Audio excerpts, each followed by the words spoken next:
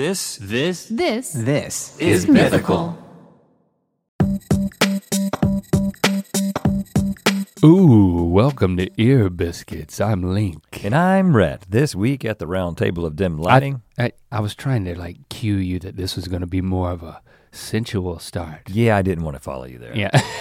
So the music, I decided not to. I hope the music started sensual and then like once Rhett didn't follow me, it's like zip, it went away, but not with a record scratch. The music is always the same. These are edit notes. No record scratches. The music has always been the same. So you can make it sensual in your own mind. Like, trust me, I have. And I'm not talking to you, I'm talking to you, Ear Biscuiteer. Trust me, they have. You can make, I believe, one of the reasons that we picked the theme song that we did pick for Ear Biscuits is because you can make it say anything. You can make it sad, you can make it happy, you can make it sensual. It's one note. Boop, boop, boop, yeah, right. boop. It can be anything. No, literally. It can go anywhere. You know how sometimes when you're just sitting there and there's a noise that starts happening over and over again in a rhythm, like it might be a fan that's getting caught or something like that, and then it kind of begins to make a little rhythm and you think you got a song on your hands. Ooh, but it's a slow jam that starts with boop, boop, boop, yeah, no, listen, it could be an R. Kelly song. Well, we probably shouldn't bring R. Kelly into it, but it could be any kind of thing that you want it to be. You know? And I think that's what Ear Biscuits is all about. It's what you make it. Well, that's not really true, and we know that. We're gonna be talking about relationships. We ask you, challenge our advice-giving prowess with your most difficult romance questions. Yeah. Such a pretentious way to ask a question. Well, that's our MO, isn't it? We like to think that we've got great answers to everything. It was tongue-in-cheek, it was facetious. I'm sorry if you didn't interpret it that way. Reading your own copy on the internet. We are going to, get into some relationship mess. I would not be talking that way at any point. We're gonna stir it up and get the aromas eking out. Oh, come on. And then we're gonna taste the soup, baby. There will be no eking and there will be no tasting. You're getting choked up. I'll stop. I think my throat problem's coming back. We're talking about. We're talking about relationship. Advice is a tough word. We're just gonna. We're gonna give our perspective. Maybe that's helpful. We're just gonna chat. We're gonna chat it up and give our POV on the LUV. Am I gonna start? I'll push this out and I need to pull it back in.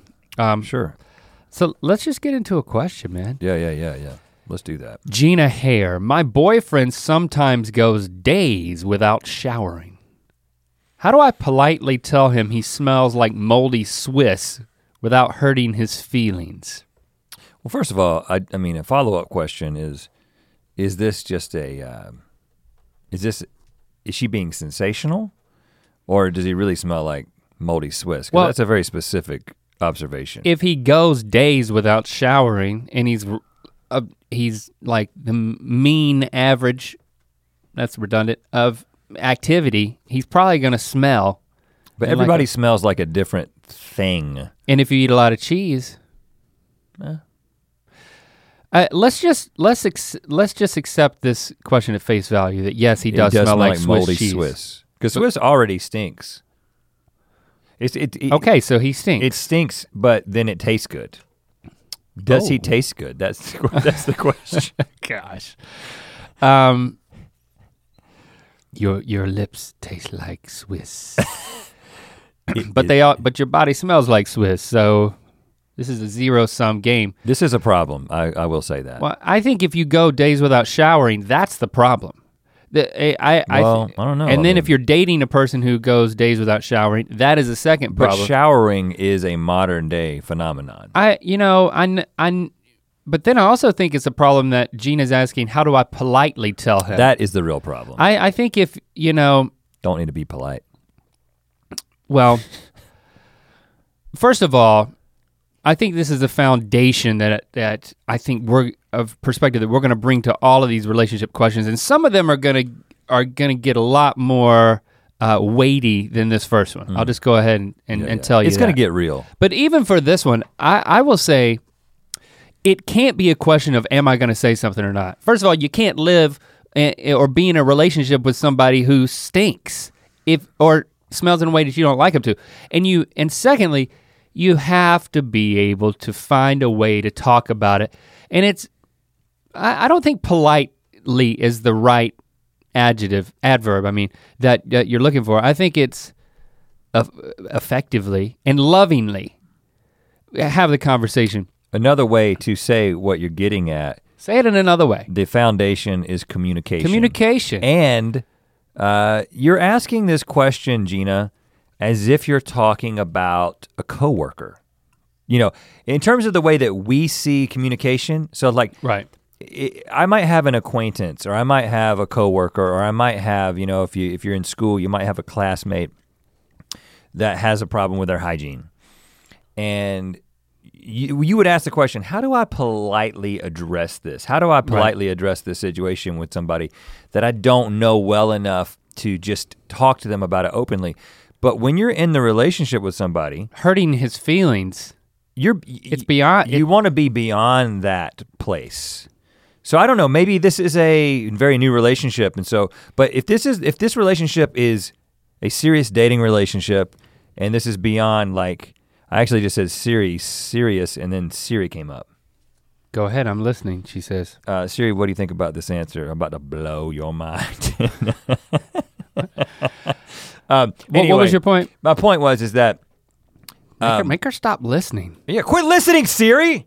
Golly, is that you should be beyond this in the relationship. I'm assuming that this is a serious dating relationship, and you have to there's a deeper problem here. You got to get to a place where you can have communication where this kind of stuff is being addressed. Like, if I smell my wife smells right, which she doesn't, but if she did smell right. We all do at some point. Yeah. Or your breath stinks, or. I let her know, and she lets me know, and it's just part of the contract, the honesty contract. And so you just get to things a lot more quickly. If you're concerned about hurting your partner's feelings when it comes to them not showering for 3 days and you telling them that they stink, then you're in for a world of challenges in conducting a relationship when there are, like, the real stuff hits the fan. When it really stinks. And you've got, and you're gonna hurt their feelings. Now, I mean, when Christy tells me, man, your breath stinks, or did you eat garlic for lunch because you're like reeking? Yeah, okay, if the wrong people are in the room when she says that and she says it in the wrong way, then it might hurt my feelings a little bit, but I cannot have a relationship where the person that I trust and love the most can't tell me when I don't realize I'm doing something offensive. Right. That's the bedrock of a relationship. You gotta look out for each other. So I think to answer your question, that's how you approach it. It's not a complaint that, like, hey, you stink, I don't like how you smell, but it's like, hey, I'm looking out for you. We are a team. We gotta make sure neither one of us stinks. Right. And you're the one who does. And it's probably to do with the fact that you don't shower enough. Yeah, well, and halitosis is the biggest offender here. Let me just bring that into it and we'll move on to another question. I don't want to take so much time on this one, but what happens when one of the people in the relationship has halitosis and it's not addressed by the person who obviously smells it? Two things happen. The first thing that happens is it settles in, it locks in, and then 20 years down the road, you've learned to live with it. You're one of those people that when you open your mouth at a grocery store, in the aisle next to you, I can tell the cereal boxes melt. Somebody with halitosis is opening their mouth. It could be yawning, could be talking. Lincoln and I are super hypersensitive to it, probably and it makes to us really angry, annoying level. But because it's so easily addressed in 99% of the cases by a partner, but the partner's the one who has to address it. Right? Don't let this be perpetuated. You're creating a problem for society. I was at a freaking restaurant recently, enjoying time with my family, and there was a husband and wife, and it's usually dudes. Let me just go ahead and say, dudes got bad breath most of the time. I don't know, something about what's happening in their bodies. We're not talking about something you eat. We're talking about something that's living there. And dude sits down with his wife, and like 15 seconds into him sitting down, apparently he opened his mouth. And it drifted over to your family. And Jesse and I immediately made eye contact and just started shaking our heads. And he's got it. And it's a specific bacteria. It's prevalent all across the world. And you know who's at fault? The person dining with him and not saying anything. The person who's closest, who's in denial. How the heck are you supposed to say something?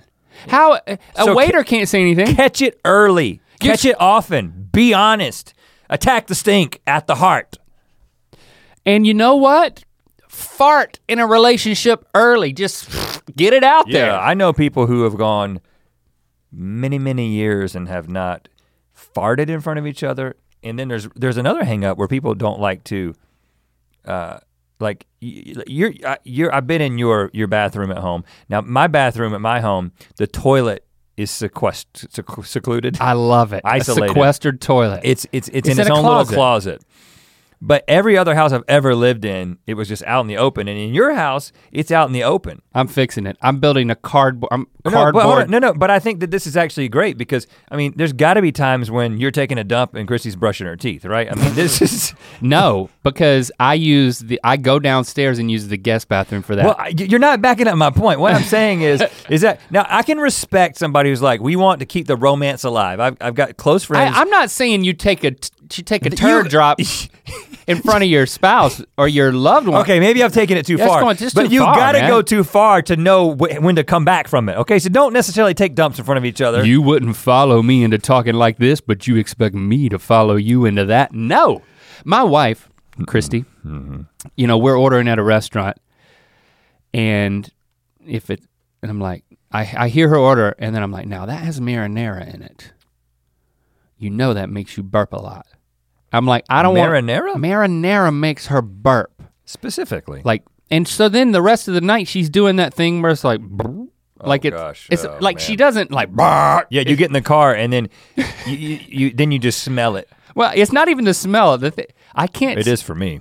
Well, the smell's not great, but I honestly don't smell it as much as it just annoys me when it's just like she does that, like trying to not exude a burp. I call it the chili dog burp. Well, we called it the Coach Royal because our grade school coach would always like under his breath. And he thought by stopping talking and going, but he was hiding it from us all. Like his cheeks would get big? We know what's happening, Coach. We see that you're burping and then swallowing But it's like, it's acid reflux. It's the problem, or something. I think, hey, that's what's happening with my throat, and I'm like, man. don't. Acid reflux. And I'm like, don't get the marinara. She's like, but I love the marinara. Get the Alfredo. It's like, well. But you know what? We have an open, honest conversation about it. Nobody's feelings are hurt, and we both get a little annoyed, but I mean, what is love if you're not annoyed? It's that is a sign that you're truly, we'll get to this. We will get into that. Here's another one. Well, we're like 13 minutes in, so I do want to stop for a second. Sell something? Take a short break. Okay, sure. And let you know that Ear Biscuits is supported by Mattress Firm. If I were a king and there's nobody knocking on my door or emailing me to offer me a kingship anywhere, but let's say I check my email after this Ear Biscuit and somebody's like, I wanna make you king. I'll be like, what? It doesn't even matter. Then I would say, you know what? I don't want a throne. I want a bed. Because I got in my bed the other night and I was just thinking, this place is my throne. This is people say the toilet's a throne. That's stupid. The bed is the place where you rule, where you sleep. Well, I'm not gonna list all the things, but it's just it's an important, special place that you gotta get right. You see what I'm getting at? I'm getting at Mattress Firm. Yes. And if I'm king, everybody's gonna get a free mattress from Mattress Firm. But you're not the offer yet. You're not king. Right. But Mattress Firm is America's neighborhood mattress store, and they let you stretch your budget further when you're looking for ways to improve your sleep. But you have to stretch your budget further because your king's not gonna step in and That's do it right, for you. because not everybody's a king.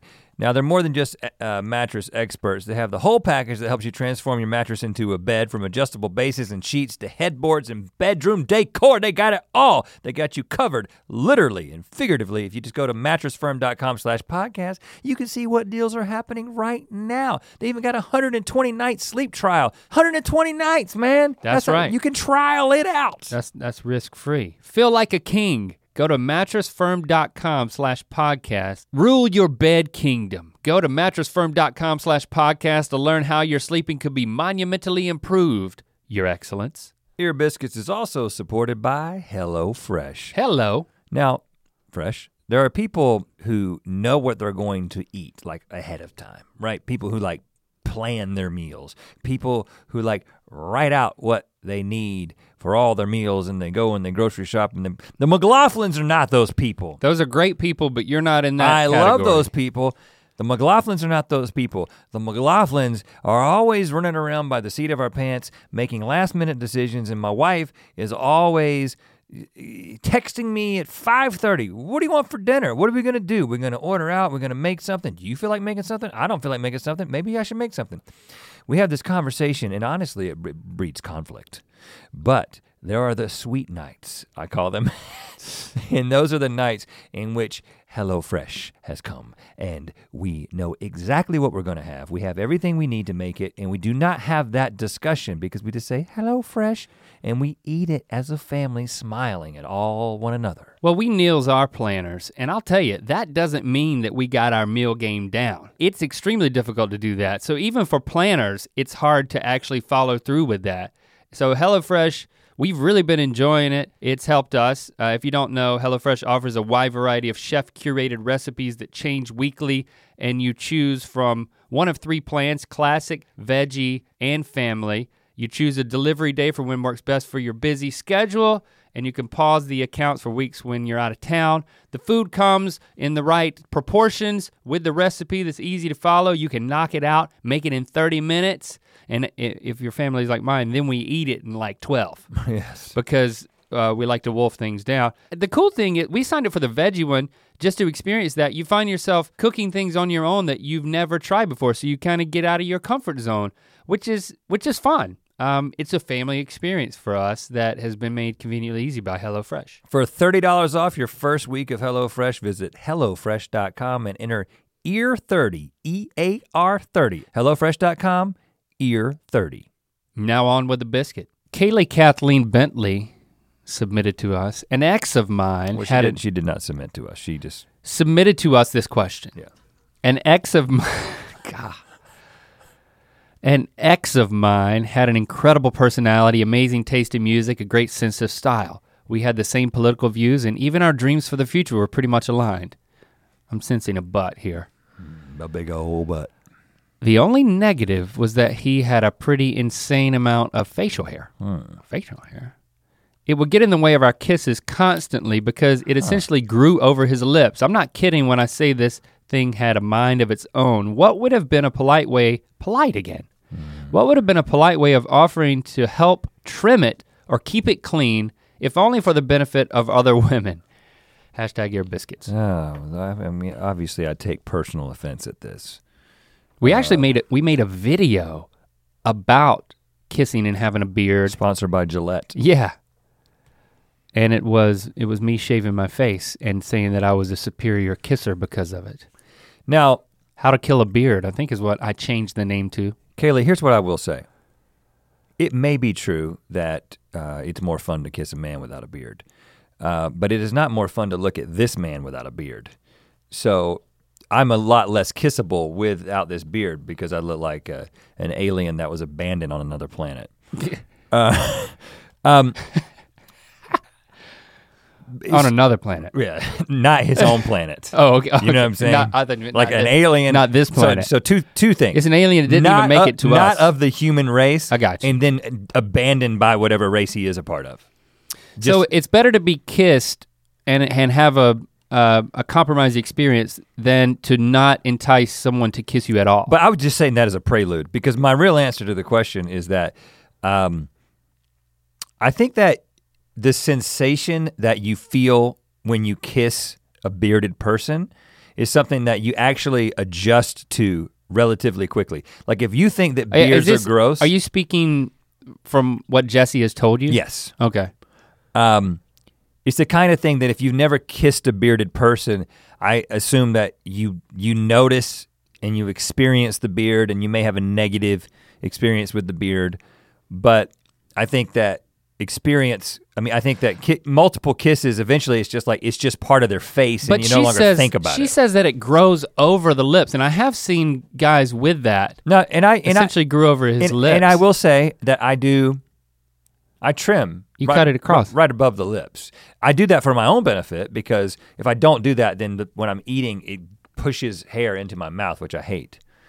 But I think that this is I think you could have had a great relationship if you had just committed to the beard. However, again, with what you were getting at, this whole, how do I politely suggest, if you didn't like the beard and it was a deal breaker for you and he wouldn't look like an alien without his beard, then you should have don't worry about being polite. If it's part of the relationship and there's all this stuff that, I'm not saying be a jerk about it. Yeah, I just think this is easy. I mean, if you tell a guy that you're dating, dude, I really desire to kiss you and have an enjoyable experience while we're doing that.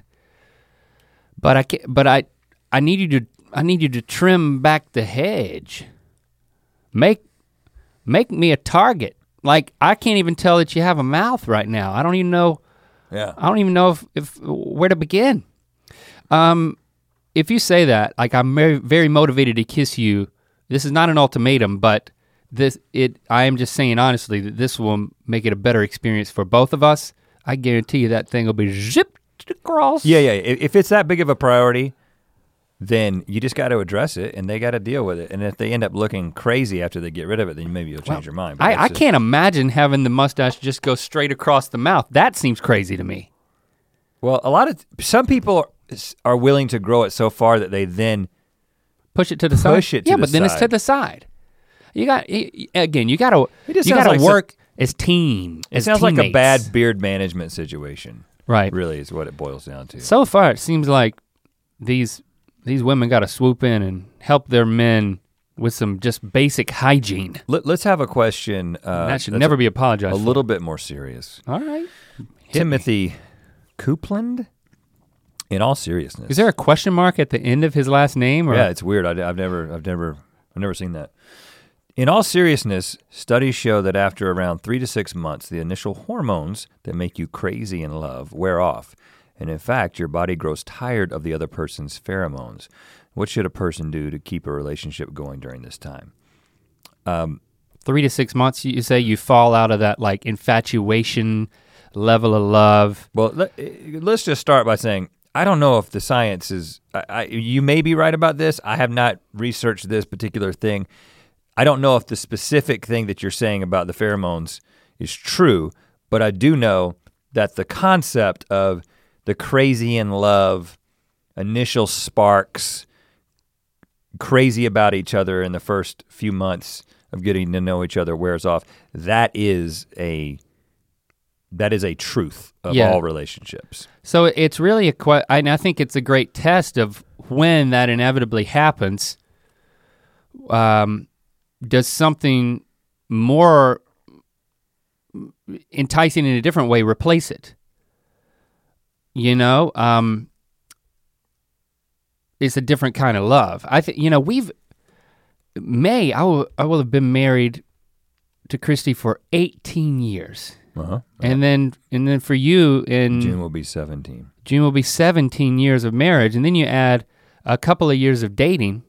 So this anniversary, by the end of this year, it'll be 20 years of us being in like a committed relationship. Mm-hmm. So I have a hard time thinking back to like when things started to shift, you know, but I certainly know that you don't make it years, much less decades, just based on just feelings. I mean, it's you start to, it's commitment. You start to act within the confines not the right word, within a relationship structure that it doesn't have a question mark on the end of it. You know, where it's, hey, we are in this together. We're fully committed. It's not about questioning that. So it is a really important decision, you know, to make a commitment, whether that's in marriage or, you know, just conversationally, I guess, you know, wherever you're at in your relationship. But you've got to, I lost my train of thought. What was I saying? Can I hop on the train? Hop on, yeah. Did you take the train? Is that what happened? Exactly. It's a new technique. That's what it's. I read a WikiHow on it, and it worked. It's like, why did I forget what I was saying? I totally didn't expect to be able to get the train of thought. I think we're on the same train, incidentally.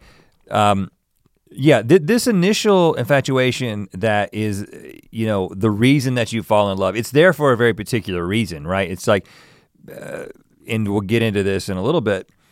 I think that if you just follow your raw, natural desires, apart from any kind of social contract or obligations or like what's ultimately best for you, your family, and the world, you're going to be a serial cheater, a person who's even a serial monogamous, whatever the flavor of the month is. That's what you're kind of naturally going to gravitate towards, because that initial rush, it's physiological. There's stuff that's happening to you. Why did you say serial monogamous? That confused me. Well, because some people are serial cheaters, and then some people are serial monogamous, meaning they're with one person at a time, but they run out of steam with a person and they go to the next one. So they're not necessarily being unfaithful to the person they're with, but it's the same kind of concept. It's like, I've got to have something new, like that kind of releases those, it gets that part of my brain active and almost like a drug. And the falling in love experience. But if that's what you're expecting from a relationship, now first of all, I will say, having been married almost 17 years and 18 years here, is that it does come in cycles. So I think that, now first of all, it's not like, well, there's this initial incredible energy that starts the relationship, and then 3 to 6 months in, you're just cold and you don't want to be with a person, and you just stick with it. Well, no, that's not what we're saying at all.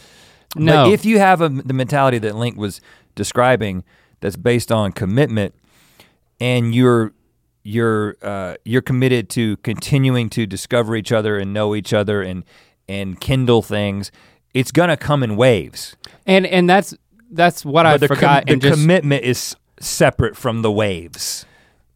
And I would say my experience is that a commitment between Christy and I opened up a world of possibilities for us to then experience relationship on another level, that if there's this constant, be it ever so small threat or question mark in our relationship that maybe this isn't going to work out, or maybe she's not 100% committed, or I'm not 100% into this, and if you take that off the table, it just opens up a world of trust, so then you can experience everything that life throws at you, and that relationships and being the closest to somebody else on earth, to have somebody in your inner circle, like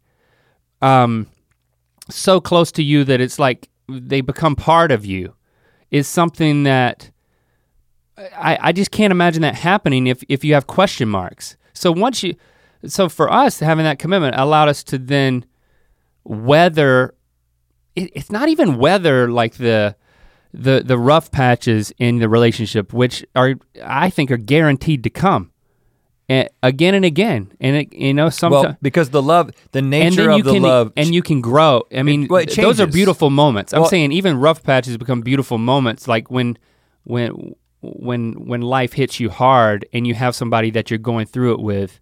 It can be a very beautiful thing if you're not constantly questioning it. And I think that the rush that you get from love that's been around for over a decade, there are moments that are even stronger and more significant than the initial attraction. A lot of times we talk about how we didn't have any idea what we were doing. We were young. We got lucky, honestly. Both of us got very lucky because a lot of people who get married at the age that we got married at and then change, because we have changed a lot. I was 21 when I got married. Yeah. And I turned 22 the week after. And I was 23, and as a 40-year-old, I'm a very different person than I was at 23. My wife is a very different person than she was at 19 when we got married. And a lot of people don't make it past those significant changes. Like in your late 20s, there's big life changes. In your early 30s, mid 30s, there's these big changes that happen in most people's lives. And we just got lucky that, but there was a luck factor to it, I do believe, because we do love each other and we do like each other. Like we do genuinely like each other. We're not tolerating each other. But I think the moments that we've had, in the past 10 years have been ultimately much more intense when it comes to romance than they were in the very early stages.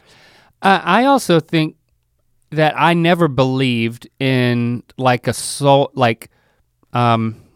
is a soulmate what you call the person that like the one person you were like destined to be with? Well, I'll ask this question as you get into this because Dustin Israel says, short and simple, I wanna know how you guys would define true love as in the kind you have for your own wives.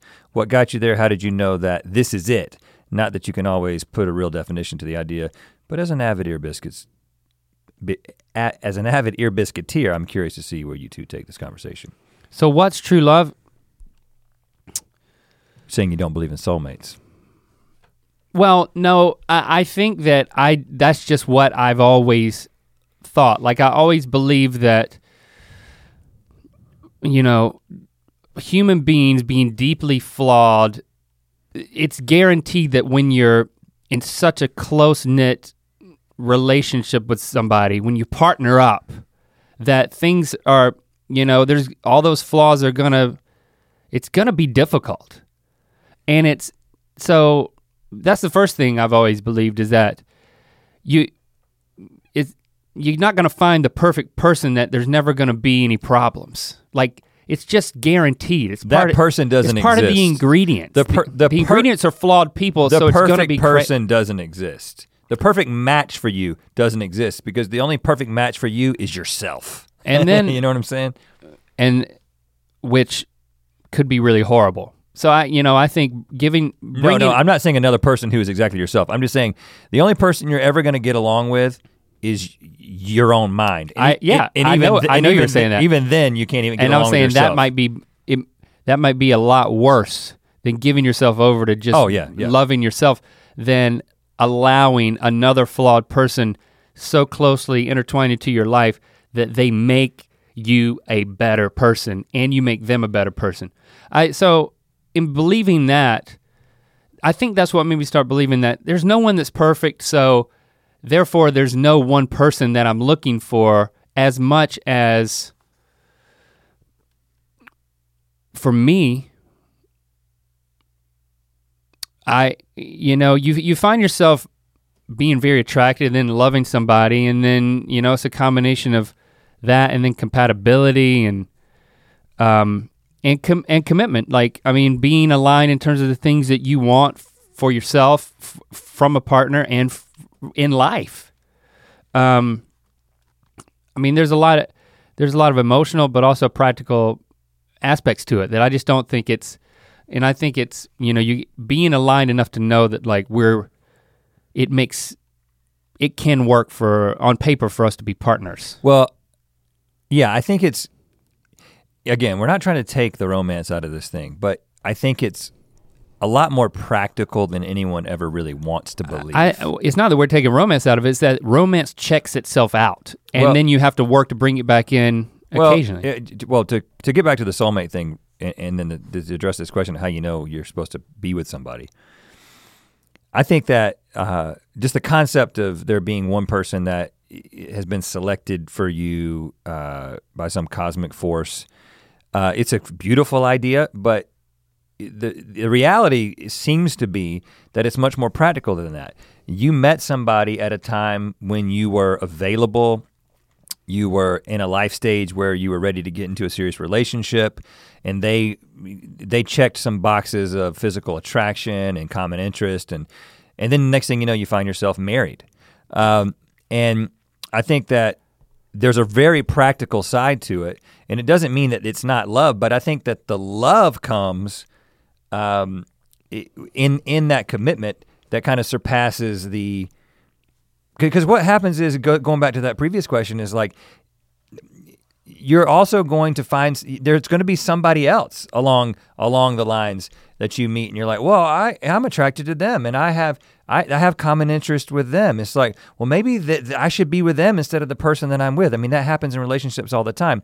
But what you don't realize is that if she was on the other foot and you were with the person that you think you should be with, and you met the person that you're with now, you'd probably have the same exact thought about them.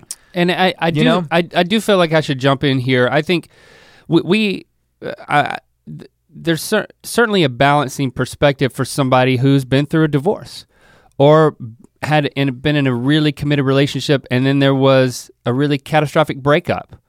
And then on the other side of that, you haven't experienced true love or found another partner. You know, it's so I do want to acknowledge that you and I we have basically the same experience. So we got lucky. Like that's why I said I want to be very clear to say that I don't think, well, I'm still with my wife because I understand commitment. A big part of it is that Jesse and I have realized as we've gotten older that we actually like each other. Even as we've changed, we still like each other. And that has made the ability to stay committed easier, because I think there are people who go through fundamental changes in personality or worldview, and then they cannot be compatible in a way that makes it tolerable to live with somebody. Or life situation. And some people stick it out and they get through that, and some people decide, you know what, we've collectively decided that we both want different lives. And I respect that decision. So I'm not saying that this means you can't make those decisions. So I completely agree with you. Mm-hmm. But we both got lucky. And the fact that it is still working out. Yeah, I think to summarize that we in no way want the perspective that we're giving to be interpreted as moral advice. You know, we're giving— or a judgment of some kind. Or any judgment. Just giving you our perspective. You know, I mean, my dad, he's been married a lot of times. Yeah. My mom's been married 3 times. My dad's been married 5 times. Mm-hmm. You know, and it's something that I've learned to. I think I used to try to I judged that as a kid or like as a newlywed, you know, and that wasn't fair. So that's the last thing I want to do to you listening. Yeah, so it's really just the individual relationship that you're in right now. If you love each other and you are compatible, then just know that the romance is going to come and go, and the commitment has to. If you're going to stay together, the commitment has to supersede it. Okay, let's move on to a different subject from Melissa Eberhardt. Should my husband, your age, 40, ooh, thanks, ouch, and I, not 40. Come on, Melissa. Ooh, that's like me. Give into the baby pressure. Neither of us have kiddos, though. Thought I should ask some brilliant, now you're on a good side, 40-year-olds, if they would ever consider— I am not 40. Dadhood starting at this age, and maybe I can convince him one way or another so we quit going back and forth. So she wants to have a baby, she's almost 40, and her over 40 husband doesn't seem to be— she did not say she wants to have a baby. She said, should I give into the baby pressure? So she's probably got relatives. They just don't know what they want to do, and they're probably having a bunch of conversations. To me, but then she said the word convince. That's what gets me. No, maybe I can convince him one way or another. Oh. So we quit going back and forth. So okay. He just doesn't have his mind made up, and she apparently doesn't either. There's a question that we wanted to lump in with this one because we think we can answer them together. Nat Pua. Wife, huh? Pua. Pua, that's what I said. I'm just saying it because I like the way it sounds. Pua. Okay, you done? I'll say it a few more times, but go ahead. Pua. Wife and I are expecting our first child in June. I've already done it. She is worried that this marks the end of all things romantic, dates, etc. As parents and husbands yourselves, any pro advice? Again, we are not pros, but we are brilliant 40-year-olds. Husbands and parents.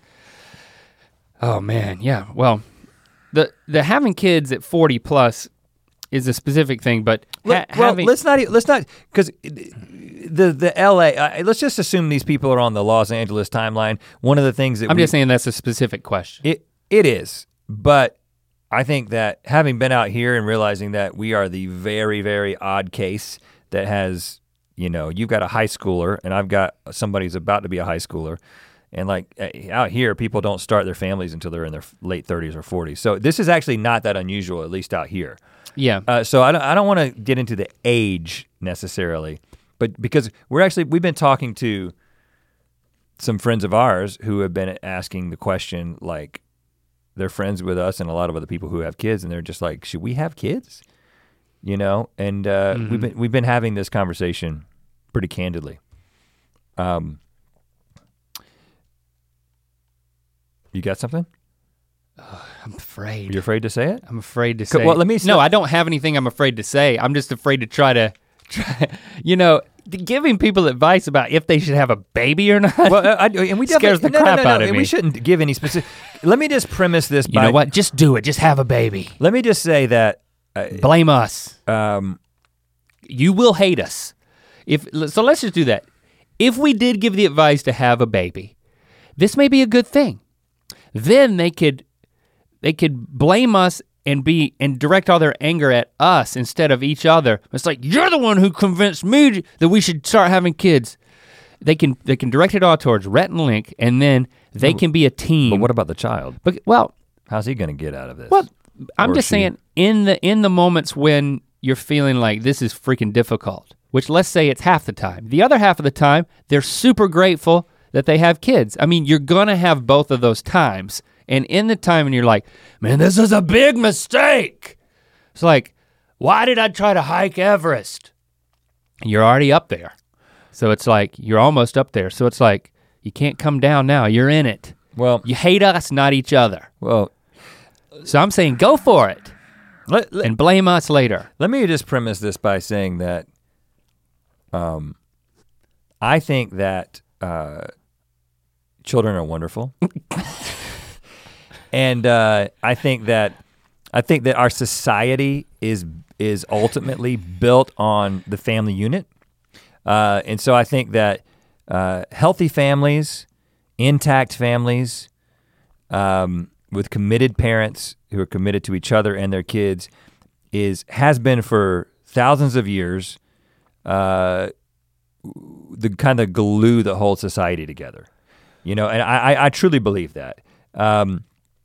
Because you get the next generation's got to come from somewhere, and if they're raised in stable homes, they're going to do better, right?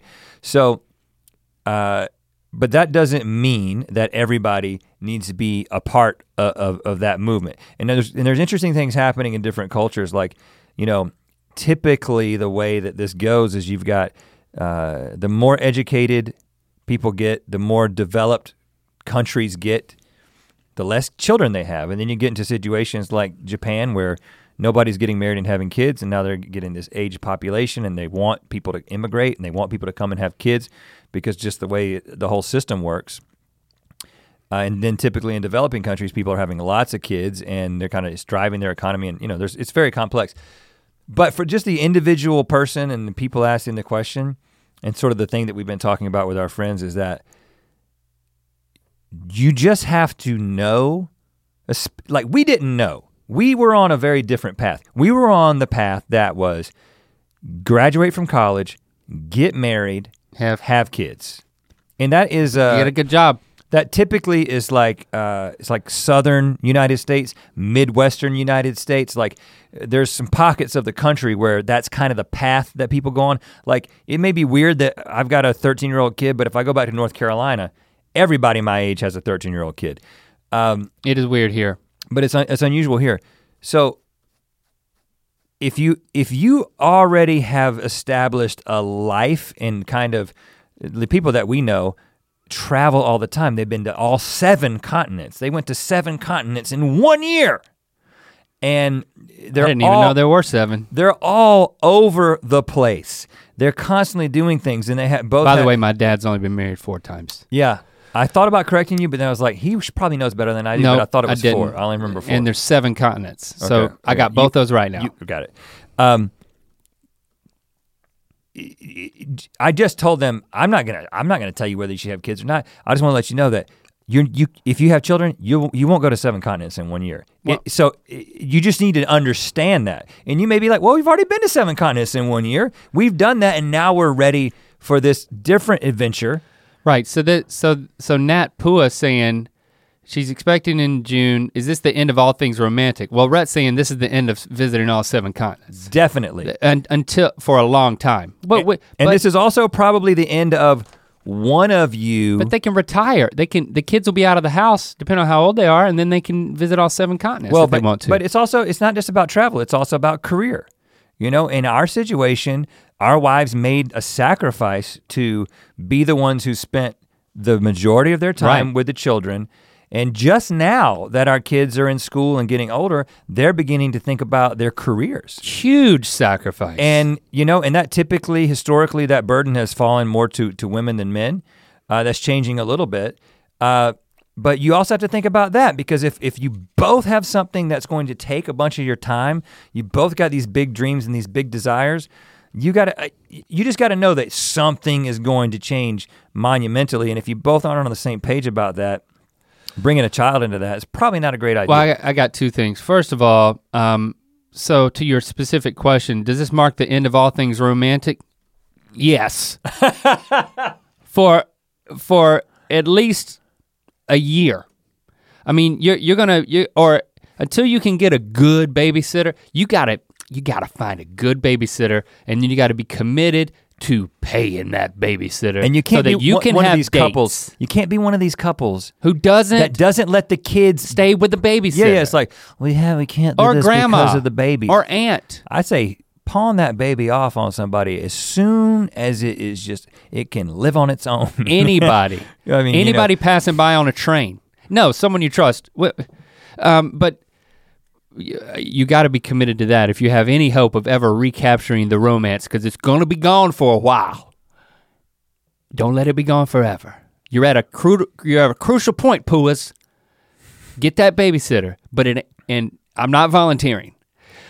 Second thing, back to the previous question about the can I convince him one way or the other so we can quit going back and forth? I'm gonna give him some specific advice. You tell me if you disagree or if it's dangerous. Any caveats? Melissa and your hubby, you should earmark a certain amount of time. I'm talking about days to weeks with a starting point and an end point where you are not going to discuss it, but you are going to, you give yourselves and the other person the assignment to reflect and go on whatever a vision quest means to you to make a decision for right now. Are you talking about ayahuasca? No, I'm talking about whatever that means for you. Because I don't think you should advise that. That's an individual's decision. I'm not advising that. I don't even know how to spell that. Starts with an I, probably.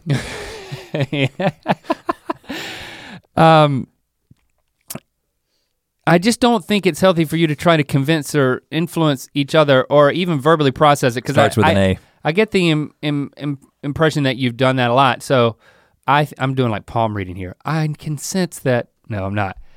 And then I think you should come back with an answer, and then you should 3, 2, 1 say your answer, and the question should be specific. Like, so for the next 6 months, are we going to let's make a decision now for the next X amount of time. I'm gonna say 6 months before we start pick up this decision again to maybe have children. I think that's good advice. And then you 3, 2, 1, like we do on GMM, and you say your answer, yes or no. And if you both say the same thing, then you do it. If you either yes or no, you either start trying to have a baby or not. And then if you disagree, you gotta wait. This is not the type of thing that you can convince the other person of, or say, well, if you feel that strongly. Of course, this is coming from somebody that our third child, we decided to,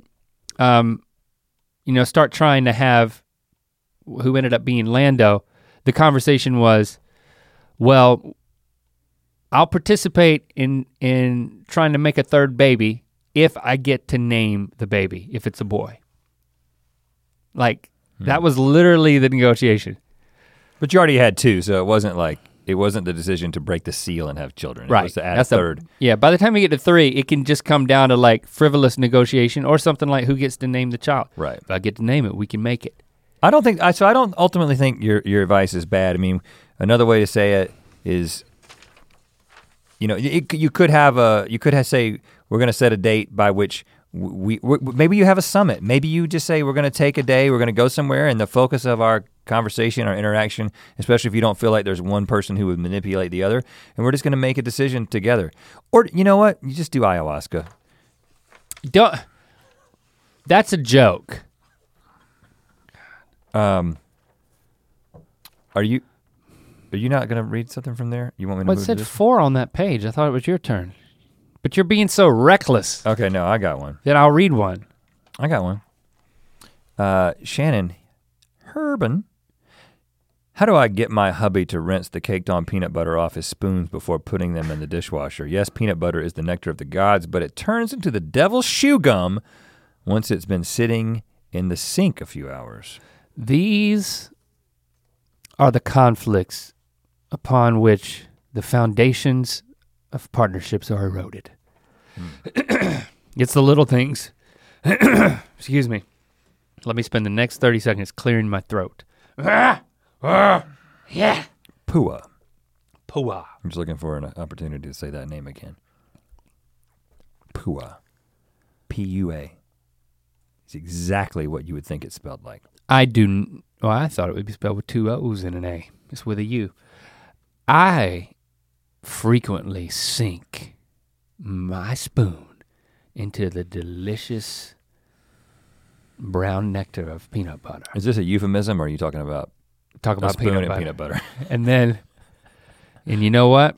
When I'm done with that spoon, there's not a remnant of peanut butter. You're not normal though.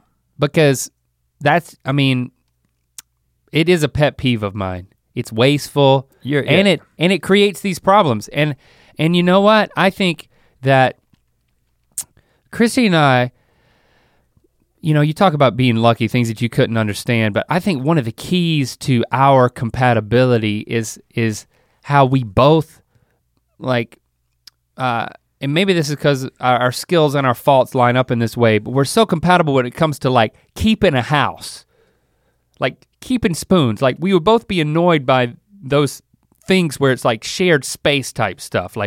Everything needs a place and let's organize stuff and let's use the dishwasher in this way.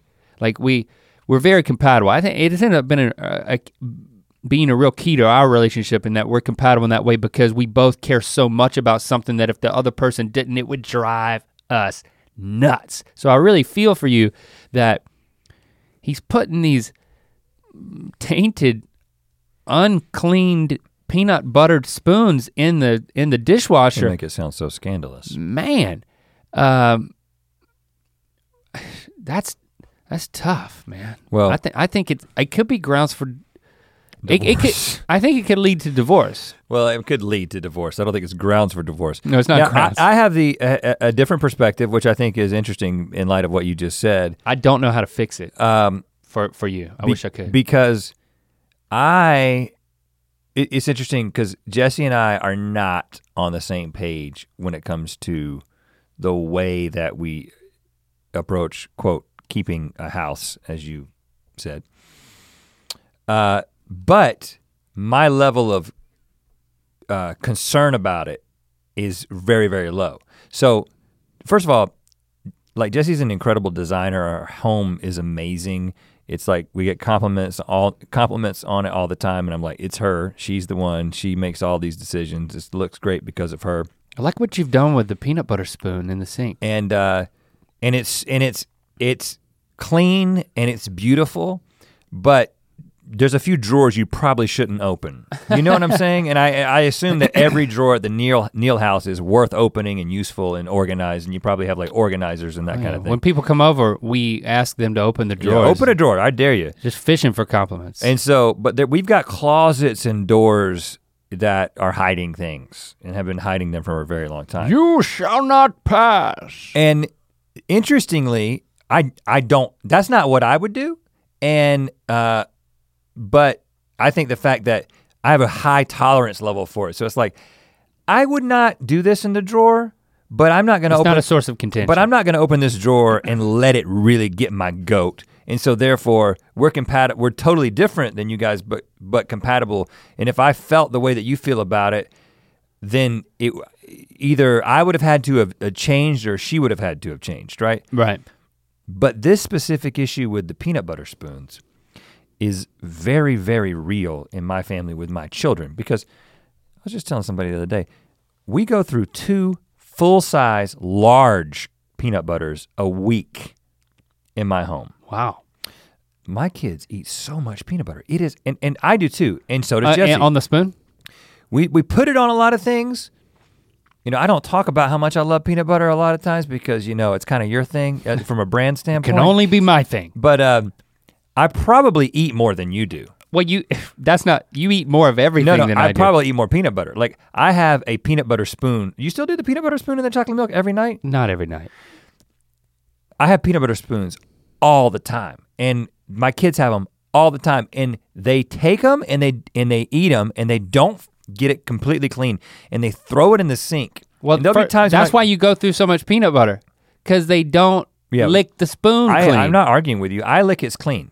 I lick it clean. And they throw it in the sink? In the sink. And sometimes I'll go and there'll be like 7. And we've only got 4 people in our home. And then it'll have a little water on it from where the water has gotten down into the spoon. I can't stand it. And it lightens the color of the peanut butter, but it doesn't do anything to it. So you sit there, and when you wash it, you've got to use your thumb to get it out. Yeah, well, Shannon. That's wrong. That is so inconsiderate. Make them use their own thumb. I think you gotta wash it. They gotta wash their own. I think you got 2 choices. Gotta rub their nose in it. I think you got 2 choices, Shannon. You rub your kid's nose in it? Tell me what you've done before you tell her what to do. Well, because if you can't fix your problem. I'm gonna give you 2 options. Option 1 is don't fix the problem. Let it not be a problem. Well, right? Someone has to clean the spoons. You're saying don't complain about it. When you have to hand clean. Yeah, you just take care of it and you just do it. But option 2 is you take those spoons and you find a place in their bed. That's his. A place that, I wouldn't go bed, just a place like that's Godfather his. horse. Like maybe the passenger seat of his car. You just take a plate and you put all the peanut butter spoons on the plate and you just set it in his car on the passenger seat. Passive aggression. Yeah, and just say, all right, you can take care of these. This is what you want to do, you can take care of these. I mean, no, I don't.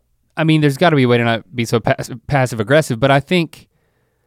Or you just talk about it. That's no fun. No, I think he does have to wash his own spoons. Like if a kid doesn't wipe their own butt until you stop wiping it. Well, no, there was a few months there when nobody was wiping Shepard's butt. Yeah, I mean, sometimes there's a gap. What do you mean a gap? What are you talking about? I'm saying sometimes there's a gap between when you stop and they start. Oh. There's a couple of months, maybe a couple of weeks where there's just poop on the butt. So I mean, poop in the gap. I'm just saying what you said sounded like a great point, but I'm just saying there's exceptions and I'm familiar with one. What are we gonna do with this? You know what I mean? I think we should pick the best question to end on. Okay. It's a little weird, so let's end with that one. Joseph Allen. First off, longtime listener, first time caller. Oh, thank you for calling. What's your question, Joseph? Second, my friends moved in with me and it has really put a cramp. Friends? Plural? My friends moved in with me. Okay. It sounds like there's multiples. And it has really put a cramp in my wife and I's romantic styles, if you catch my drift. What do we do? So he's married to a wife and they have romantic styles. But now he's got friends living there. This is trouble. This is very, very troublesome. And you want to have your romantic stylings. Liaisons, you might call them. Well, I've got 3 friends who live in my house, my children. And I still find a way to have romantic stylings and they have little to no clue about what's going on. Yeah. But you know, they each have, I have my own bedroom. Yep. Maybe they share a wall. You don't share a wall. You're on a totally different floor. That's right. with your kids. That's right. I'm across the hall, so I don't share a wall.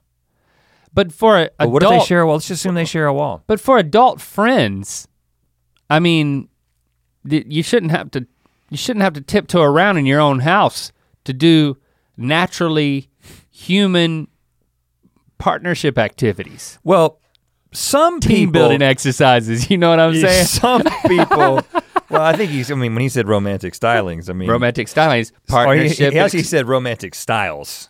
So maybe he's got different styles. I know a couple. But so anyway, I think let's just assume that there is, maybe we're just talking, maybe this is a small apartment, maybe the walls are thin, maybe one or both of them are uncomfortable knowing that someone's in the next room. I don't know. Let's just assume that's the situation that we're in right now. Then, because the easy answer is what you suggested, which is what I do, which is like, I don't worry about it. You know, turn the music up and put the kids to bed, whatever it takes. But let's assume that's not an option. You gotta have a system. Well, and I think it's on your, you know, this is not like accommodating your guests. I think this is a scenario where they have to accommodate your styles. The permanent guests have to be sympathetic to, hey, they're on your turf. And you know, they're in your territory. And you know, you can't apologize for marking your territory.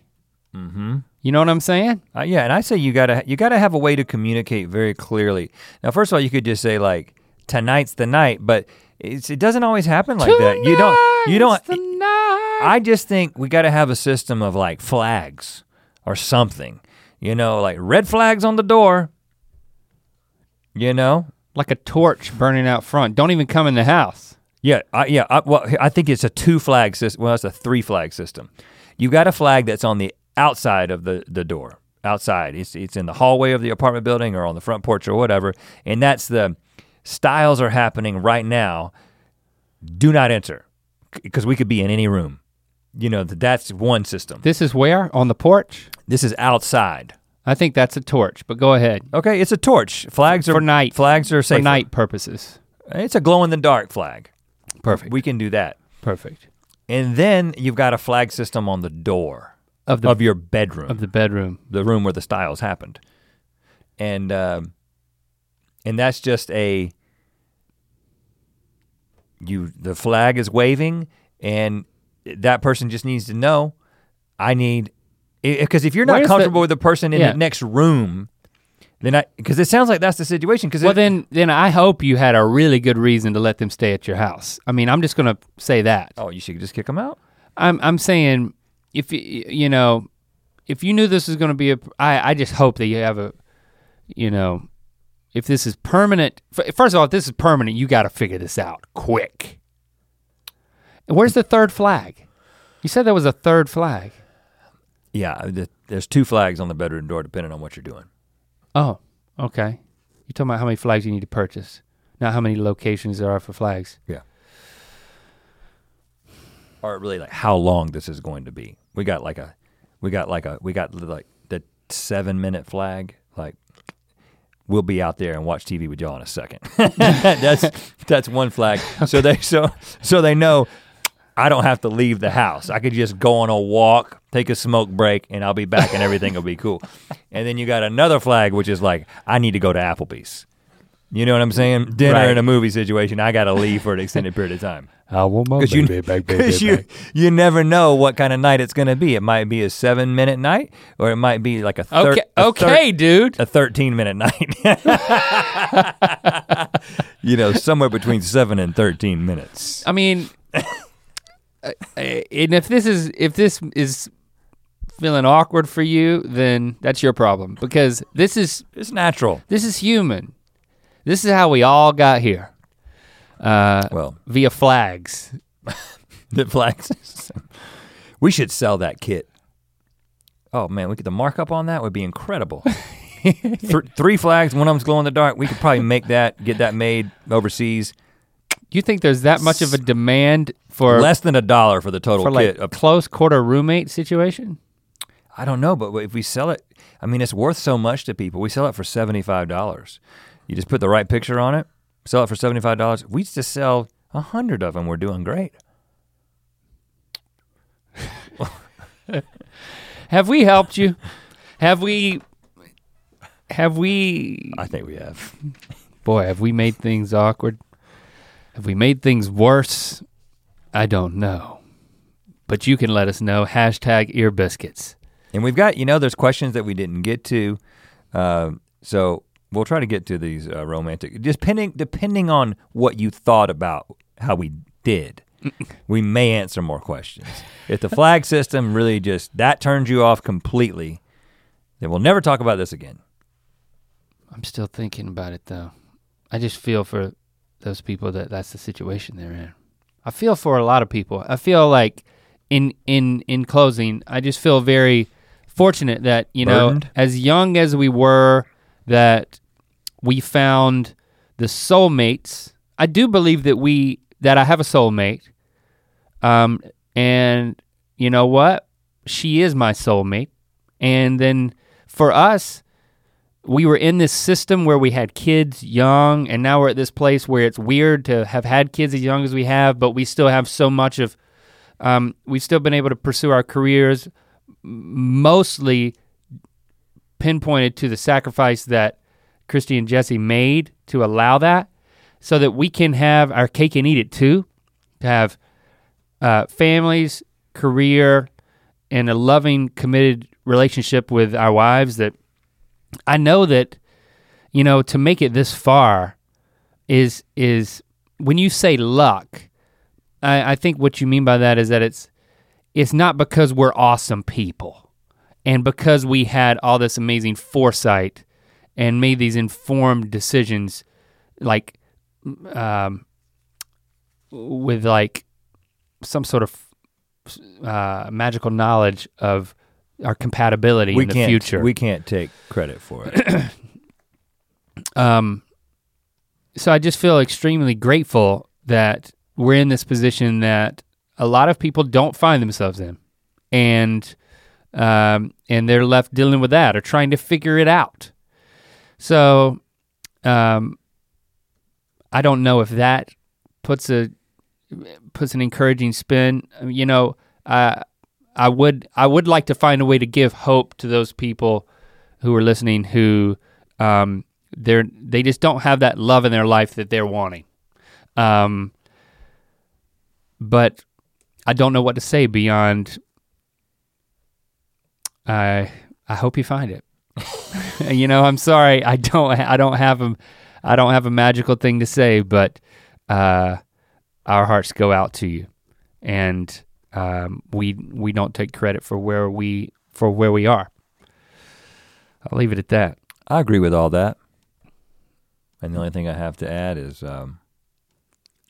Pua. We'll speak at you next week. And we love you.